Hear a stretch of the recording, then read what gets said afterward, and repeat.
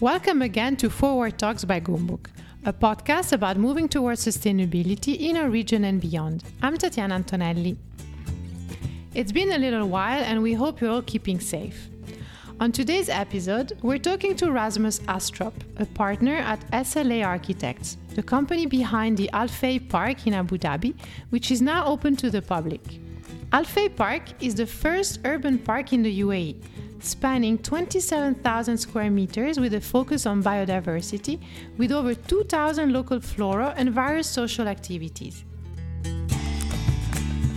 So I dialed in to chat with Rasmus about the design behind the park, as well as to talk about SLA Architects, a multidisciplinary design firm with experts in urban design, as well as biologists, sociologists, and anthropologists, to better understand the cities they work in and its complexities. So the first thing we always do when we work in a new climatic environment is that we study the plants, the habitats, the biotopes. And we couldn't find any really good literature, especially not in English. Unfortunately, we could not read the Arabic books. So we spent a full year mapping all the local species in UAE. And then we wrote a book for ourselves. It's super nerd. There's around 700 species that you can map as locals. We wrote, we studied the root systems, the need of irrigation, the habitat they belong to. I'm sure this book can actually be an amazing source of information for everyone else. So maybe we will add a link. It's not published yet. We are trying to get it. I mean, at the beginning, what people did when we brought that book to all the meetings, the first thing was they tried to steal it, literally just take it out of my hands because... I would do the same. Our plan is to make it into something bigger, because it's not just about those species. And I'm not trying to be too offensive here, but there is this, and it's actually not specifically for UAE. It's the thing that if you want to express progress and success, you need to build tall buildings, big infrastructure, massive infrastructure. You can see it all over US, for instance. But where's the culture in that? Where we have a book, we made a book called Why We Love Trees, which explains all the not the amenity values, but the hardcore facts why you should plant a tree. It can reduce crime, it can reduce air pollution, it can break the wind, it can do so many things, it can increase property value. The interesting thing about that plant book is that is also something else than nature, it's culture. I think there is a rich link between every nation's culture and every nation's nature. So what we want to do with this book is to say, you need to celebrate your own nature and thereby culture. And this is the thing we want to create, both with the book and now this park that is also there. So tell us more about the park. How did this start and how did you win the project as being a firm from Denmark? What was the winning aspect of your project? So this project is, it actually had a working title as Al Reem Forest, the coolest place in town. And it was both because I wanted it to be, cool as in temperature and cool as in hipster vibe. But it is part of a big thing in UAE called the Gadan 21, which is the 50 years anniversary of the celebration of UAE. And because of that event, there was a lot of positive things happening in Abu Dhabi in terms of cityscape. So our park is one of those many initiatives made in Abu Dhabi. And we were lucky to be awarded this project, I think also because of this book I mentioned before, because there was an awareness from our side about the local nature. And we were also working together with Parsons, a very big firm. So we were leading the design, but of course we couldn't have done it without our local collaboration with Parsons. what I've seen from the pictures and videos, you've actually worked a lot on the different trees, the different species, the different heights. So you have very tall trees, and then you have medium size, and then very important, all the shrubs and the flowers. So it does look like a forest, and it's I think aligned to what the United Nations is trying to push forward with urban forest to as cool down and increase the well-being of citizens. And maybe this could be an idea also to replicate not only in a piece of land, but why not doing this on top of the malls? Worldwide we can see now very big malls being completely surrounded by greenery and having green roofs with parks and attraction and with big trees as well. I see an appetite. There are some technical things about planting trees on top of buildings in UAE that is more complicated compared to in Denmark or other colder climates.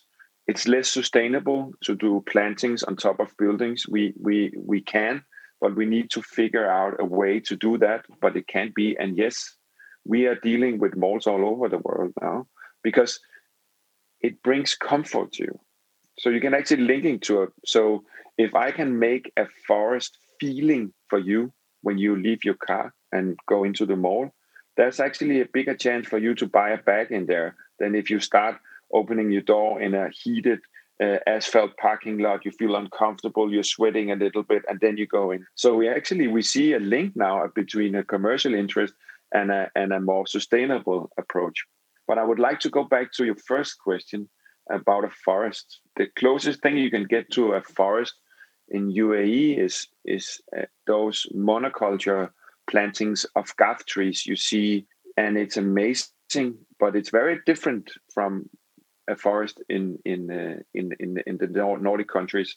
So first of all, when we started to think about this urban forest, we said, okay, maybe it's not a forest or a planting that consists of 60 species.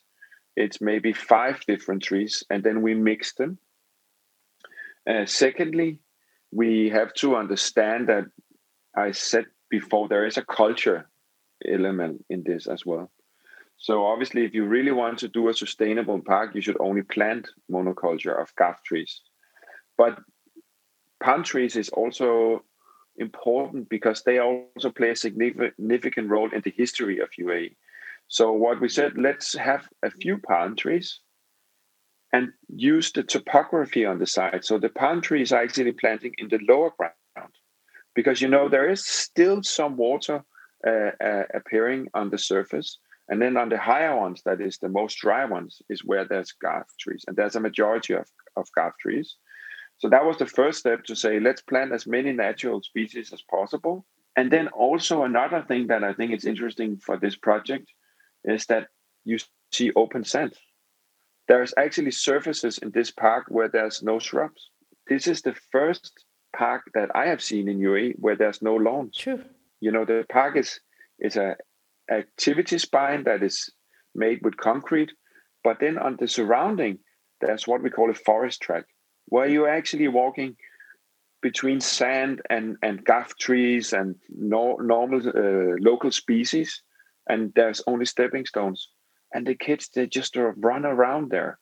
And how amazing is that now, instead of only going to a mall, kids are running around in the feeling of nature in the middle of the city. It's the real nature. And I think what's missing here in the UAE is that connection with the real nature. And a park like this one is very important also from an educational point of view for people to understand that, yes, there is nature. It's just different. It looks different. It feels different. And a lawn and grass don't mean nature.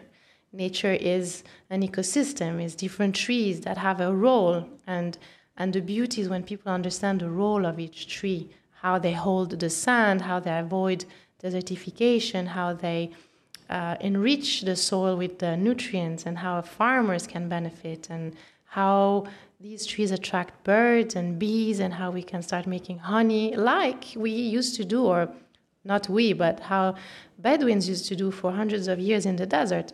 and it's a way of going back, but to move forward somehow. We need our past and our heritage and the culture. I completely agree. And you mentioned the birds. You can hear the city, but you can also hear so many birds. So that fact that and yes, there is also we're starting to see a few bees and butterflies, but it's not a lot. They're coming there. We need to celebrate the nature, as you mentioned, the local nature, and also change the perspective that maybe, of course, it's an attraction for a developer to sell a building lot next to Burj Khalifa. It's a very beautiful building.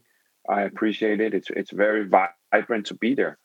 But we should also start to see developers that say, hey, I want to sell the properties next to this park, to Al Fay Park, because then all the people that live in the buildings can actually go and have a nice nature feeling. So there's other assets, other amenities that need to be brought to the city, and thereby creating this balance, because this park is bringing amenities, but it's also bringing Abu Dhabi into a level of contributing to the crisis of biodiversity.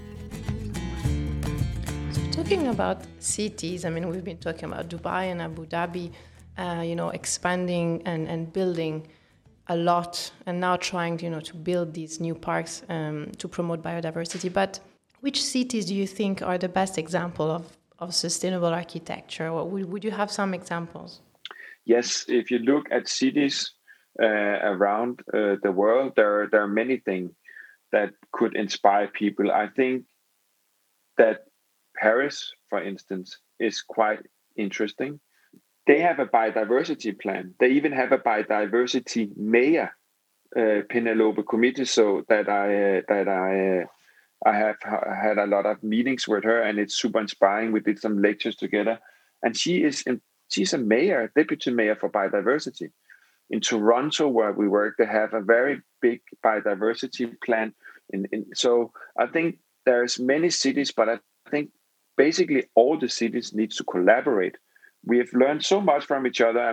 From infrastructure, every city knows how to do the best traffic junction, the best asphalt for cars and all that. But we should see another level now where people that is in government, people that are stakeholders, important decision-making cities should collaborate to be the best in biodiversity planning, to be the best in CityNet, to be the best in bicycle planning, walkability. That's the cool thing about working abroad, because I also learn a lot from Abu Dhabi. Now I found you. I was lucky to learn about all the initiatives you are doing. So it's not just city related. I think it's also about finding a global network based on values.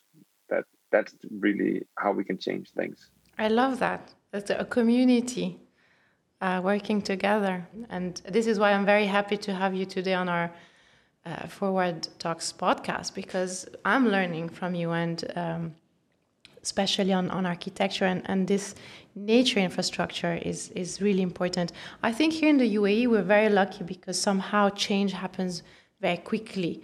And even if, yes, 10 years ago, a lot of things would not work in terms of sustainability, we find ourselves now we are the second place in the world for EV charging stations per capita. We have put in place, frameworks and guidelines on how to build in the desert, because these are completely different on how to build maybe in Toronto, in Canada, or in Europe. We have huge sustainability plans and visions in Abu Dhabi, in Dubai, reduction of waste. Things are really going fast. I think from a biking point of view also, we have some of the most impressive cycling tracks in the UAE, in the desert. So what would you suggest? What do you think the UAE should do next to lead by example? If there's one thing that I cannot get people in UAE to do is to bicycle. And I know what you say, we have all these bicycle lanes, but that's not what I mean about bicycling. It has nothing to do what I mean with about micromobility. I don't own a car. So I am a partner for a firm of 130 employees. I bicycle to work every day because that's the fastest, most efficient, and smartest way to go to work. I could never dream of sitting in my car. And that's actually something that is missing. And that people always say, no, it's too warm. Yeah, but I think we can at least bicycle. I mean, I also bicycle in the winter and in the rain, in snow and rain, but you could at least bicycle maybe 7, 8 months a year. And I think that is it. I'm seeing it, but I think that could be the next step. In Denmark, we are saving $1 per kilometer made on bicycle because of health benefits. $1.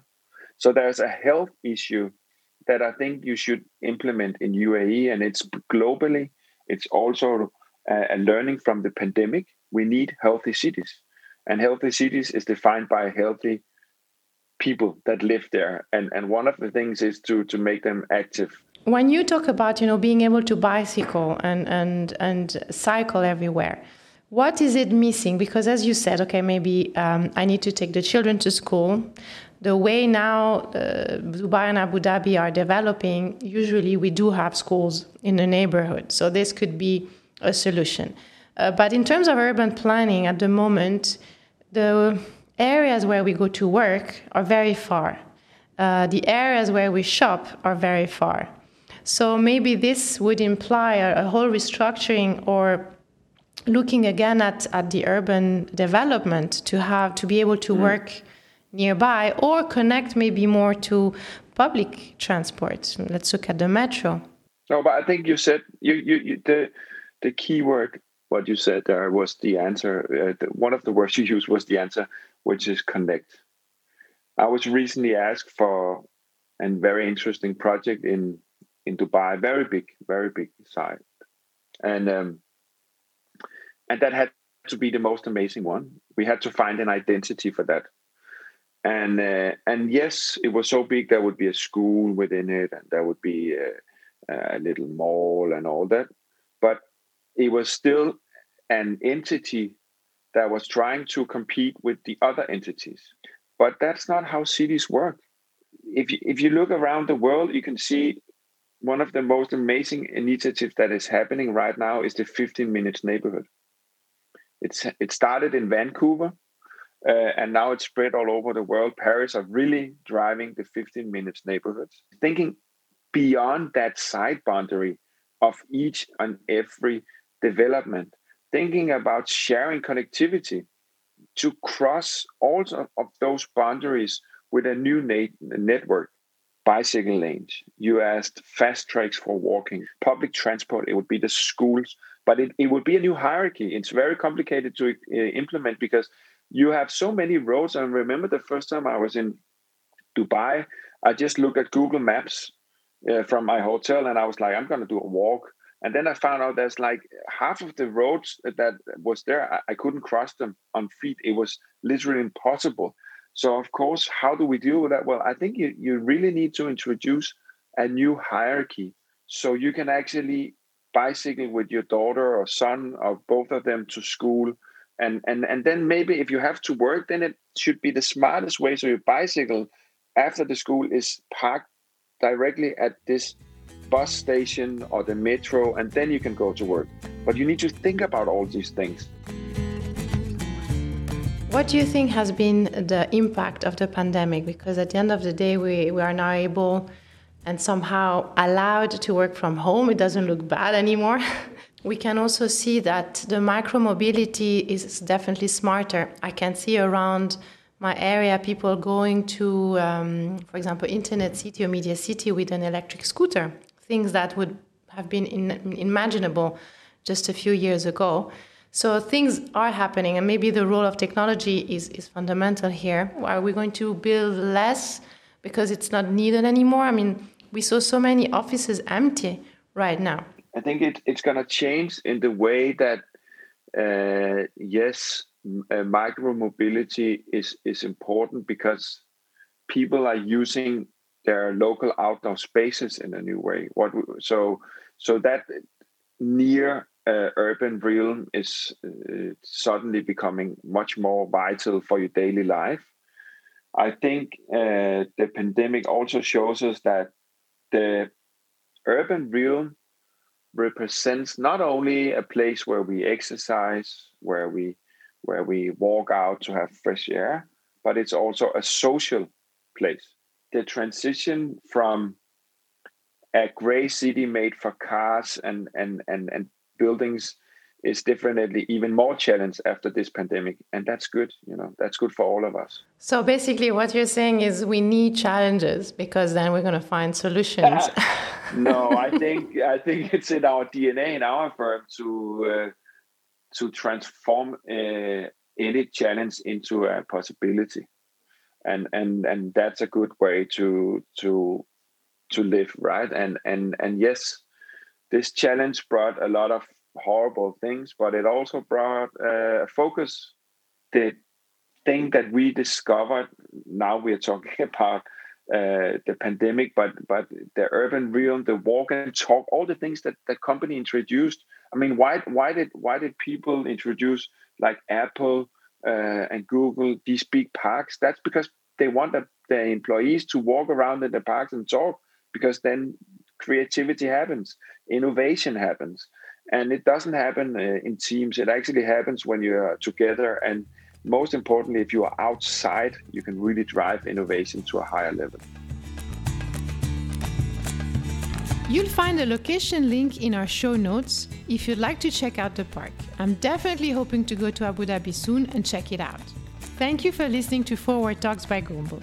I'm Tatiana Antonelli, and this episode was produced by Chirag Desai. You can find our previous episodes in podcast players or at goombook.com/podcast.